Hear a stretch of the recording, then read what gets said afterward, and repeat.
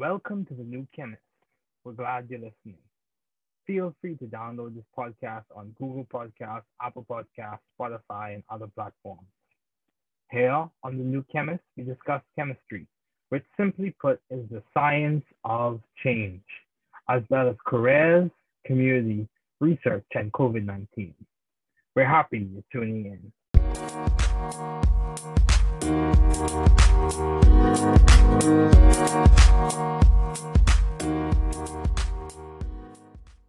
Changing things up a bit this season, we will focus on several other aspects of chemistry, particularly Nobel laureates. First, Nobel highlights. Fleck and L.K. James Nobel laureates in chemistry highlights the first chemistry Nobel laureate, who was Jacobus van 't Hoff. He was born in 1852 and died in 1911. He received the first Nobel Prize in 1901 at 49 years old. The prize was given for his work and discovery of the laws of chemical kinetics and other laws governing the osmotic pressure of solutions. Some background on Van 't Hoff. He was the son of a physician and was interested in experimental chemistry from a little boy. After completing secondary school, he studied practical chemistry at the Polytechnic School of Delft. Distinguishing himself at Delft, he completed the 3-year course in a shorter time frame and placed first in the examination in 1872. Even so, to learn more about chemistry, he spent the winters of 1872 to 1873 with Auguste Kekulé and in 1874 with Charles Wirth.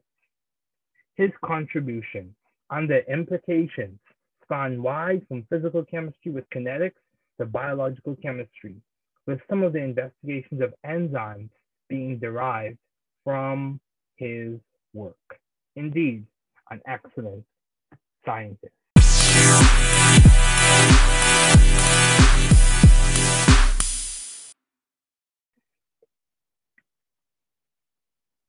My guest today is Keshav Raghavendran.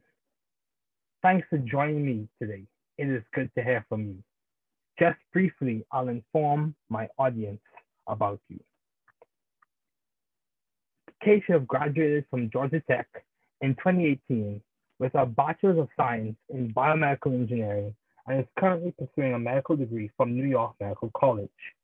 Keshav has participated in a variety of research projects, starting with the Verma Lab at Albert Einstein College of Medicine, studying therapeutic targets of myelodysplastic syndromes and leukemia, and most recently completed 2 projects at Westchester Medical Center, studying the respiratory sequelae of subarachnoid hemorrhage and the demographics and specific causes of mortality of patients suffering from convulsive status epilepticus.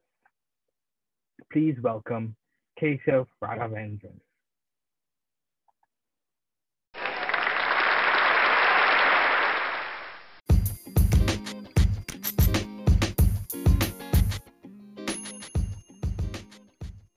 Hi, Keshav. It's so good to have you on. Thanks again for joining me.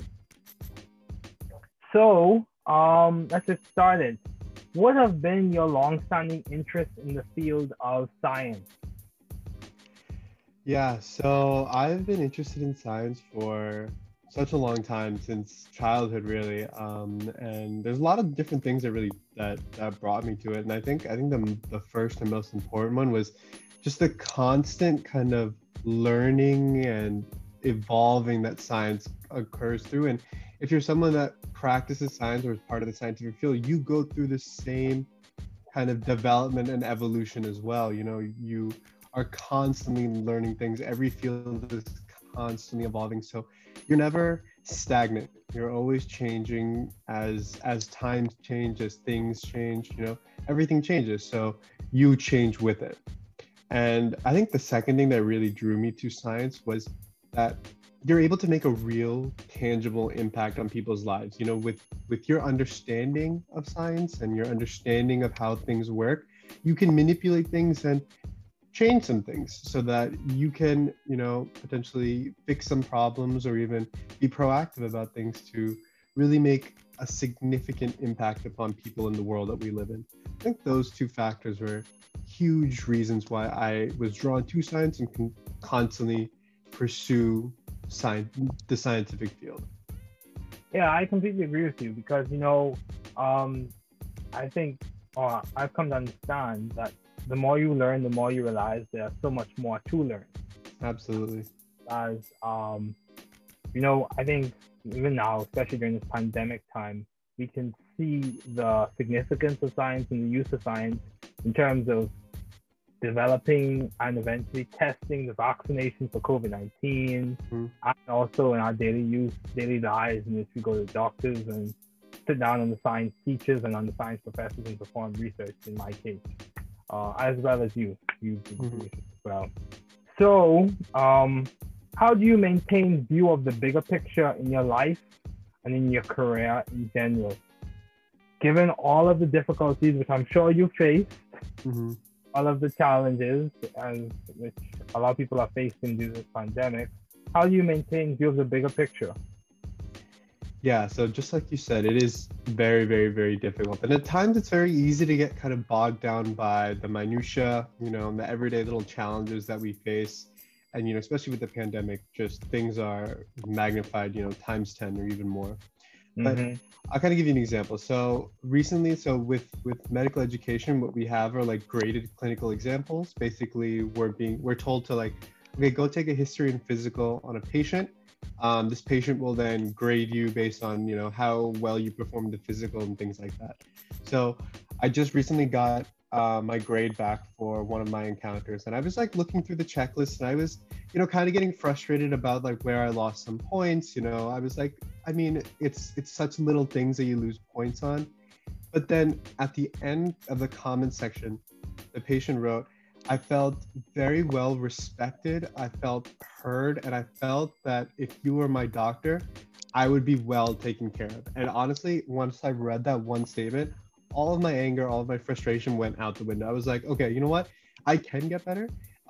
Maybe the patient's criticisms was valid, and the specific techniques, we can always get better at that. But at the end of the day, why I'm doing what I'm doing is for the patient, and it's to make this patient feel like they have a partner in healthcare. So taking little things like that, realizing what's the bigger goal of it all, what are you really trying to achieve, and kind of validating that made me feel like, okay, this is all worth it. Like the challenges that I'm facing, academically right now,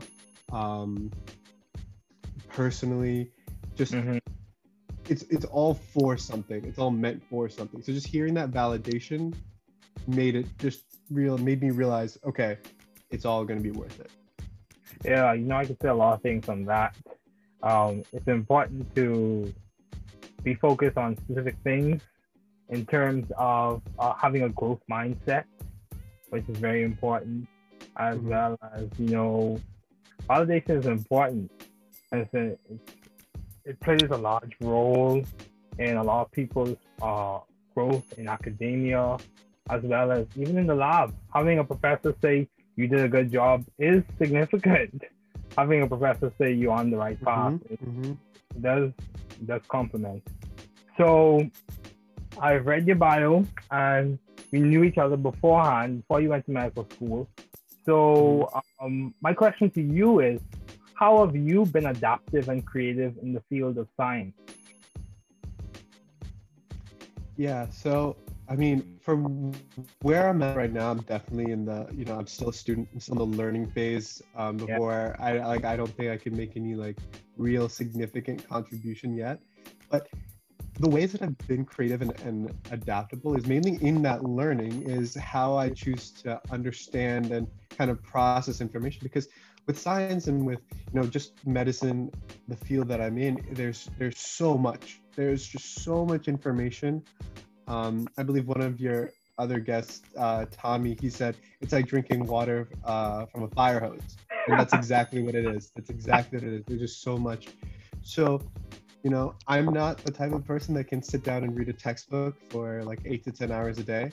So I've had to be, pretty creative with just the ways that I, understand some things or even memorize some things. There's lots of resources outside that kind of put, let's say, a specific medical condition, they'll put it in like a picture so that you're making associations with words and specific clinical symptoms and treatments, and they'll all pull it together. And like, that's how I've chosen to learn different diseases, so that when a question comes up or when a patient presents with a specific set of symptoms, I'm now making the association. So just from handling all that information, how I choose to apply it, I think has been the real way that I've been the most creative or adaptable, at least right now.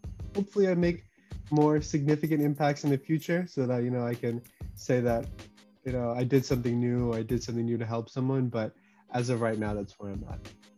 Okay, that's good. And also, actually, before I get to that, so you said that you've been adaptive and creative in your learning style, your approach to the content. So in what ways, give us some examples of some resources that you use for people who are listening. Yeah, so I mean, there's tons of things out there, specifically for medical students. I'm sure that they've all heard of this, or if you're going into medical school, you'll definitely hear about these. But Sketchy is a big one. Okay. That's the picture thing that I was talking about. Yeah. A good tool for kind of, because inevitably with medicine, you're just gonna have to end up memorizing some things, is Anki. It's basically a like kind of like a flashcard. I want to say that it's basically a flashcard device, but it has its own algorithm for spatial repetition and memory and things like that. So it's a good tool. Personally, what I've done is I've kind of brought it back to some of our engineering roots with the ways that we've kind of like understood things back in some of our intro BME classes, where we've had to just, they just kind of threw us a problem. We had to just go understand it and break it down in our own terms. So a lot of the body, if it comes to like blood flow or circulation, I'm breaking it down into like pressures and flows, and just understanding like resistances, like understanding it through that means. So if you're breaking it down that way, it kind of made more sense to me, just because it was going back to things that I've been dealing with for a couple of years now. So yeah, those are the couple of ways that I've been trying to learn everything. That's good, dude. That's good. For me, I remember, you may not remember this, but I remember a while back, this is when we were still at Georgia Tech. I think it was me, you, and a few other people. And I started riddling off one of my raps for the amino acids. Yes, I do remember. Yes. Yeah. So for me, that's kind of how I learn things. I put it to a rhythm, I make a rhyme. Also, I use associations, draw pictures and stuff like that. But for me, my main modality is through rhymes and raps and lyrics. And we all have our own unique ways to learn things. Yeah, absolutely. Yeah, and we have to make sure we're enjoying it. But I'll just throw this out there to you. I've interviewed several other people, and one of the ways, and also graduate students and medical students, and one of the ways they have also been able to make an impact is also through mentorship. So maybe something you may want to consider. But I'm sure that a lot of people are trying to get into medical school, and you achieve that. So I think that's commendable. So my question to you on that note is, to this point in your studies, how have you been able to be successful? You were able to graduate, you were able to get into medical school, and so far you've been progressing. How have you been able to maintain the success that you need to progress from stages, from graduation to medical school? Yeah. Okay. Yeah. So the question itself is very focused on me, but when I think about why I'm where I am, is mainly because of the people around me. I have to give a ton of people a lot of credit for helping me out through the entire process, starting with my family, who's just been there for me through everything. My mother is a physician, so she's been a wonderful role model and a leader, basically guiding me, throughout the medical field. And whenever I have any challenges, she's just like, "Yep, I face the exact same thing. Don't worry, kid, you're on the right path." But then also my friends, who are basically my second family. They've been there for me through everything, personally, academically, any problems that I've faced. They've been there for me. They're the reason that like I feel like I've grown as a person throughout the years. They've challenged me, they've supported me, they've taught me things, I've taught them things. So both just the people around me has been a major reason why I'm at where I'm at. And I don't think there's anything really special about me. I think I'm just persistent. I'm stubborn. Like if I fail one time, I'm gonna get right back up and keep trying until someone else, until I just can't keep going anymore. So I think that's really the only thing. I'm not like the smartest person. I'm not the most talented, but Same. I'm persistent. And I think maybe that's probably the only thing that's kept me going, really. That's good. Yeah, for me too. It's the same. I'm not any genius or anything of that sort, but one of the things I do say, or one of the things I do is I work hard. And I believe in being persistent. It's interesting that you use the word stubborn because one of the professors from MIT that I interviewed said the exact same thing about himself. He said, I'm just stubborn. Yeah, I stick with it and I go Yeah. along as he was discussing his work in terms of the COVID-19 pandemic and his contributions there. Also, continuing on, how have you sought or found the right environment for you to thrive scientifically and intellectually? In other words, why did you choose Georgia Tech and why did you choose New York Medical College to study medicine? Well, I guess from a general point of view, when it comes to the environment, just like I said before, it's surrounding yourself by the right people. Those people have caused me to grow both personally and academically. And then when it comes to both tech and NYMC, well, I chose tech mainly because it was first of all away from home. I had grown up in the Northeast for 18 years at that point, so I just wanted to kind of leave and go somewhere different. And tech was different. It's in the South, completely different in the Northeast, and there was no one that I really knew at tech. I was kind of just on my own. There was no like if I went to, let's say, a local university, I could always come home if things were difficult or I just wasn't feeling right. But when you're like 800 miles away, it's a little bit more difficult. So it was kind of out there on my own, which I wanted to be. I just wanted to see if I could make it. Okay. And then when it comes to NYMC, I think at that point I'd realized that, okay, I think after 4 years of being on my own, I can do it. And then I chose NYMC mainly because of the opportunities and the proximity to New York City. So and just the opportunities that it would afford me, tons of hospitals, tons of different populations, like it's a diverse population, kind of the patients that we treat, whether it be in the Bronx or Manhattan or Westchester, it's Oh, wow. whole different subsets of population. So we see a whole different disease profile. Yeah, so it's just the variety. I think that's what really drew me there. Okay, good. Yeah, dude, diversity is so important. And I think diversity complements the learning in several ways and not just with diverse populations.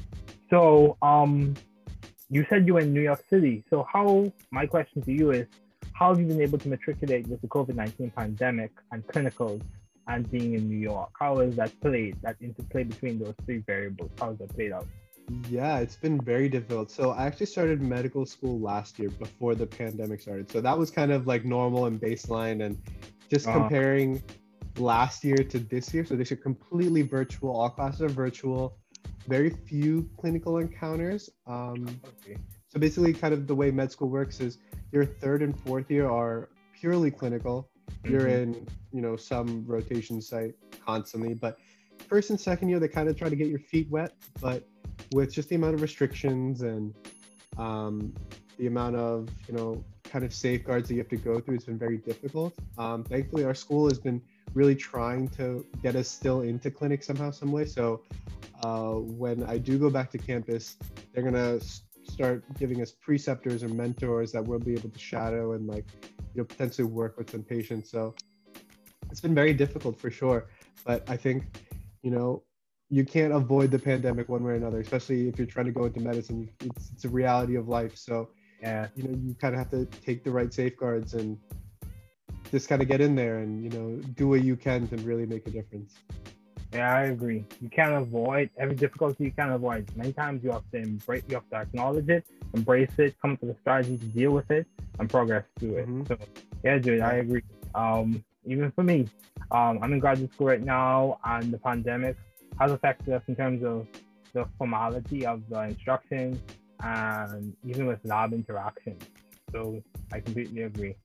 Um, so given your responsibilities and accomplishments, how do you maintain a What they're really balanced trying to life? stress in medical school right now is to avoid physician burnout and maintain some sort of work-life balance because it's so easy to get lost. And I could definitely get better. I'm not going to say I'm an expert at it at all, but I think for right now, what's worked best for me is just physically schedule in breaks. Like I've turned into a big scheduler. I like to know what my day is going to be, and I Mm-hmm. schedule breaks, just force myself to take a break somehow, some way. I literally will write down, okay, lunch, go make food, or go take a shower now. Like it's to that point.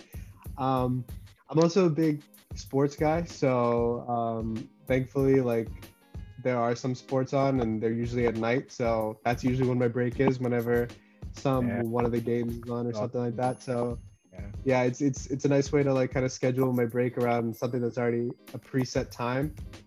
But other than that, sometimes you just feel like cooped up in my room all day. That's where I do all of my studying. So I just feel, locked in my room all day. So sometimes I'll just go out and run just to like get the blood pumping and just, see the outdoors for the first time in a couple of days. So just Yeah. I agree. physically putting it in my schedule and, forcing myself to do it really really gets me to take it. And then I think the most important thing is when you're taking your break, fully enjoy it. Sometimes what I used to do in undergrad was, okay, I'll watch the game, but I'll also like try to do some studying on the side, some like busy work that I don't really need to pay attention with, and you end up not getting either done.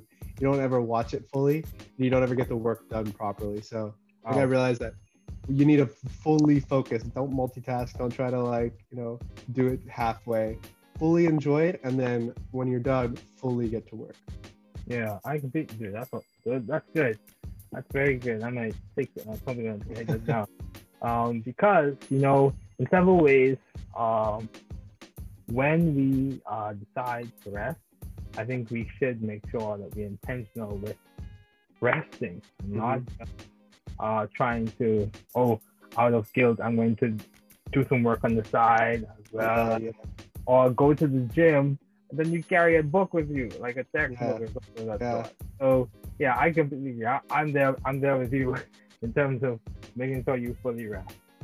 So, continuing on, why did you choose biomedical engineering as a field to major in during your undergraduate year? Why did you choose it? Yeah, so it was actually you asking me for why I chose it, but it was almost a little bit of indecision. Like I wasn't really sure what I wanted to do coming out of high school. Like I knew that I wanted math to be like I wanted a big math component of my future career. I also like biology, chemistry, just all of the sciences. So I knew I wanted to do something in there. And when I heard about biomedical engineering, it was a big kind of like a big mishmash of everything. You'd learn this, you'd learn that. You learn a little bit of everything so that you could eventually go do something with it. You're learning all these skills and you're going to take these skills and you can do whatever you want with it. So that not being forced down a specific pathway or not being like, okay, you can only do this one thing really drew me toward biomedical engineering, because it was just, you're going to learn skills. What you do with those skills is up to you. And that's what really drew me towards biomedical engineering, especially at the start. To the versatility of the skill set, basically. Yeah, yeah, absolutely. Yeah. Versatility of the skill set. And for me, what drew me to biomedical engineering was I was interested in device design. So Mm-hmm. at the time, so those are things that drew me. So why did you choose medicine as a field to do your doctoral studies in? Why Yeah. So, choose medicine? Almost yes. like the med school interview question. Why choose medicine? Why? Yeah, yeah, I yeah. And I mean, I don't know if this is the traditional med school answer, but like I remember one of for our BME classes towards the end, especially around, I think this was around senior year, for one of the classes, I'll never forget this. So the professor introduced a guest, being like, well, this guy has sold his startup for, you know, I don't know, tens or $20 million. So you know you're getting the best educate. You know you're getting the best guy here. I just kind of looked at myself and I was like, is this really how I want to be introduced for the rest of my life, as just how much money I made or how much money I made someone else?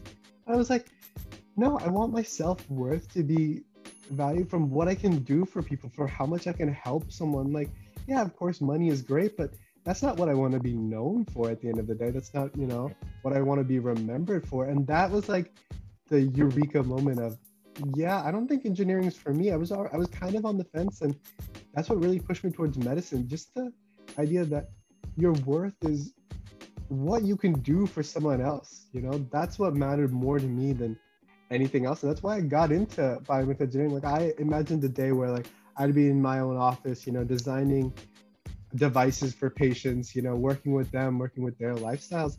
Mm-hmm. And the more I learned about biomedical engineering, the more it just wasn't like that. And the more medicine was turning out to be like that, where it's, you're working with patients to come up with solutions. It's not just the general, okay, I'm the doctor, listen to me.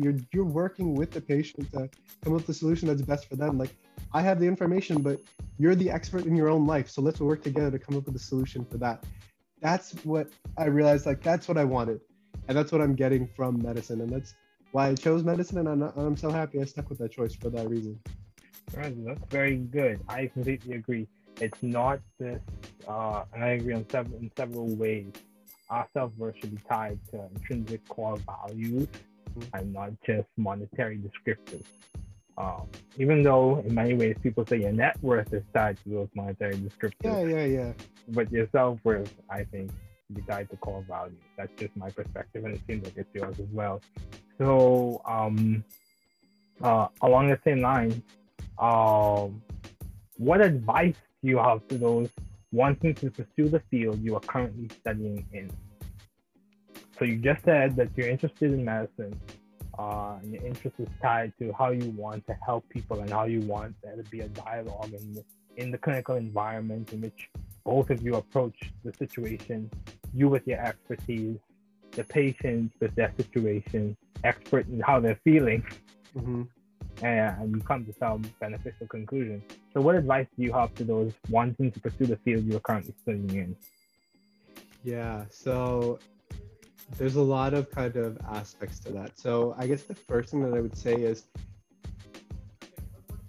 yes, it's great that you want to help someone, and I'm sure that's the core of everyone who wants to go into medicine. Yes, we all want to help people, but if that's the only reason you're going into medicine may not be it for you. There has to be some sort of kind of selfish motivator that's driving you towards medicine. And for me, it was the constantly learning, constantly developing. Like, I want to be a better person 10 years from now than I am today. I want to be much better.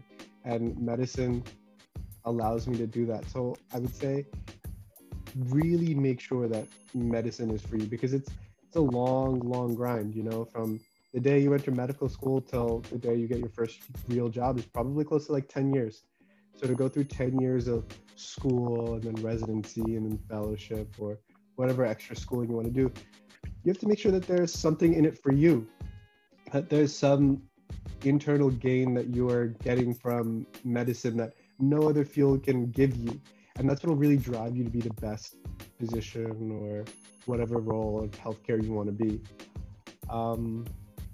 Other than that, be patient and be persistent. It's a long grind. Like, a lot of people, what they do is they go into a career right out of college, and then once they're done with that, they choose to come into medical school. So there's no real rush, being like, I have to go straight into medical school right out of undergrad. Absolutely not. The average, I think the average age of my incoming class was 27. So if you're graduating around 23, 24, people have worked for a couple of years. A lot of students have children, have families. So, like, have a life outside of medical school. If you want to have a life before medical school, that's absolutely fine. Just be patient. If you have to apply multiple times, if you have to redo some coursework, redo the MCAT, it's all perfectly fine. It's a long journey. No one really cares if you did it right the first time. Just do the best that you can in every aspect. Yeah. Yeah, that's basically it. Good, that's good. Being patient and persistent, because at the end of the day, we're all on a journey, and also our paths are different. So just because one person went to medical school in 2 years after undergrad, or 1 year, or did the traditional, or just went directly after, doesn't mean you have to do the same. Absolutely, absolutely, absolutely. All that matters is the care that you can give to the patient. So whatever gets you to do the best for that, that's all that matters. Doesn't matter what path you take. You said that perfectly. Yeah. So, Keshav, what has been some of the most beneficial advice you have received? So advice that I've received. So I wouldn't say this has been explicitly told to me, but I think what all of my mentors have tried to really emphasize upon me or get me to do it. I think the best way to sum it up is, fall in love with the process of becoming great. Really enjoy the really enjoy the kind of struggle that you're going through now. For yes, it's for some other bigger picture goal. Like, yes, me, studying right now is to eventually become a doctor. But if I don't enjoy it now, I'm not going to enjoy being that physician. I'm not going to enjoy the work that I'm eventually going to have to do. So really enjoy the struggle, the hard work, all the skills and experiences that you're learning, all the kind of mistakes that you make throughout the process, because that's what you're eventually going to learn from. You learn more from your mistakes than all of your successes. So really just enjoy that process. Get good at just getting back up after you make a mistake, and keep going. That's the only way that you're going to learn. And I think people showing me that really taught me to be persistent and taught me to just keep going no matter what, because that's the only right thing to do. Just keep going. Yeah, that's good. Yeah, it's important to embrace the struggle and our process to become doctors, lawyers, accountants, professors, technicians. It's important to be a person of value, not just someone who can bring value and someone who has core values and who lives. Yes, and I think it's also important to watch out for the destination fallacy, in which you think, I must arrive to this place, then I'll be happy. Or I must arrive to this next phase, then I'll be happy. Absolutely. And, yeah, dude. So my last question for you, Keshav, before we conclude, perfect scenario. Given this pandemic, I take it we all have had situations where we could say, I wish something was a little different. If you had to come up with a perfect scenario in the next 5 years, what would it be? Within the context of your medical education and life, what would it be? Well, that's a great question. And I think my first, I don't know if this would be my answer maybe in a couple of days, but my first gut reaction went to kind of something that I've been thinking about for a while, is that this whole pandemic has kind of taught all of us the importance of health and hygiene, just taking everything very seriously. It's very easy to catch a cold or catch the flu. We see how easy it is to catch COVID just from going outside, going to a restaurant. You could still be masked up and you would take all the proper precaution. You could still catch a virus. So I think the perfect situation for me right now is that we all take our health a lot more seriously. We understand how fragile it is and how truly important and precious our health is, and how much we need to take care of it for the long term. I think for me right now, that's the answer that I would say is a perfect scenario. Oh, that's good. It's important for everyone to realize that their health and your health is very important. So, Keshav, thanks again for joining me today. It is good to have you on. It was good to have you on. Thank you.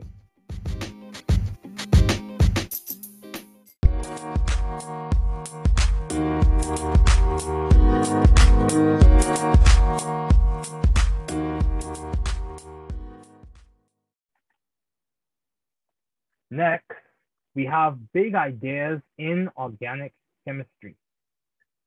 Structure of molecules, part one.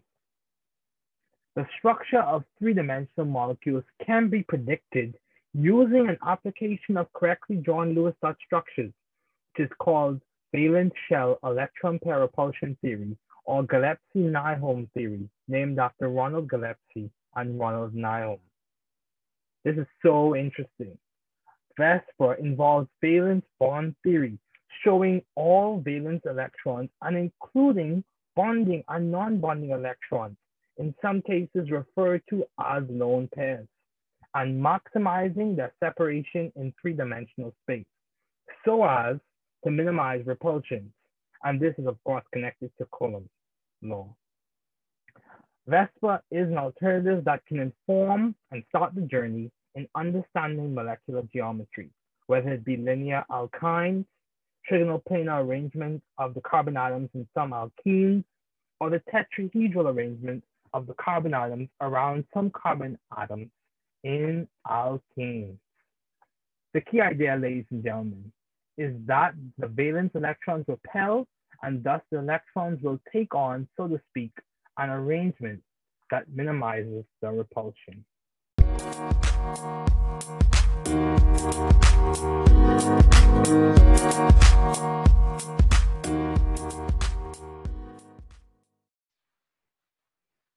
Thanks for listening. We're glad you were able to tune into this podcast. Once again, this is The New Chemist, where we discuss chemistry, which simply put is the science of change, as well as the other sciences, careers, community, research, and COVID-19. Thanks again for listening. Note, the views on this podcast represent those of my guests and I.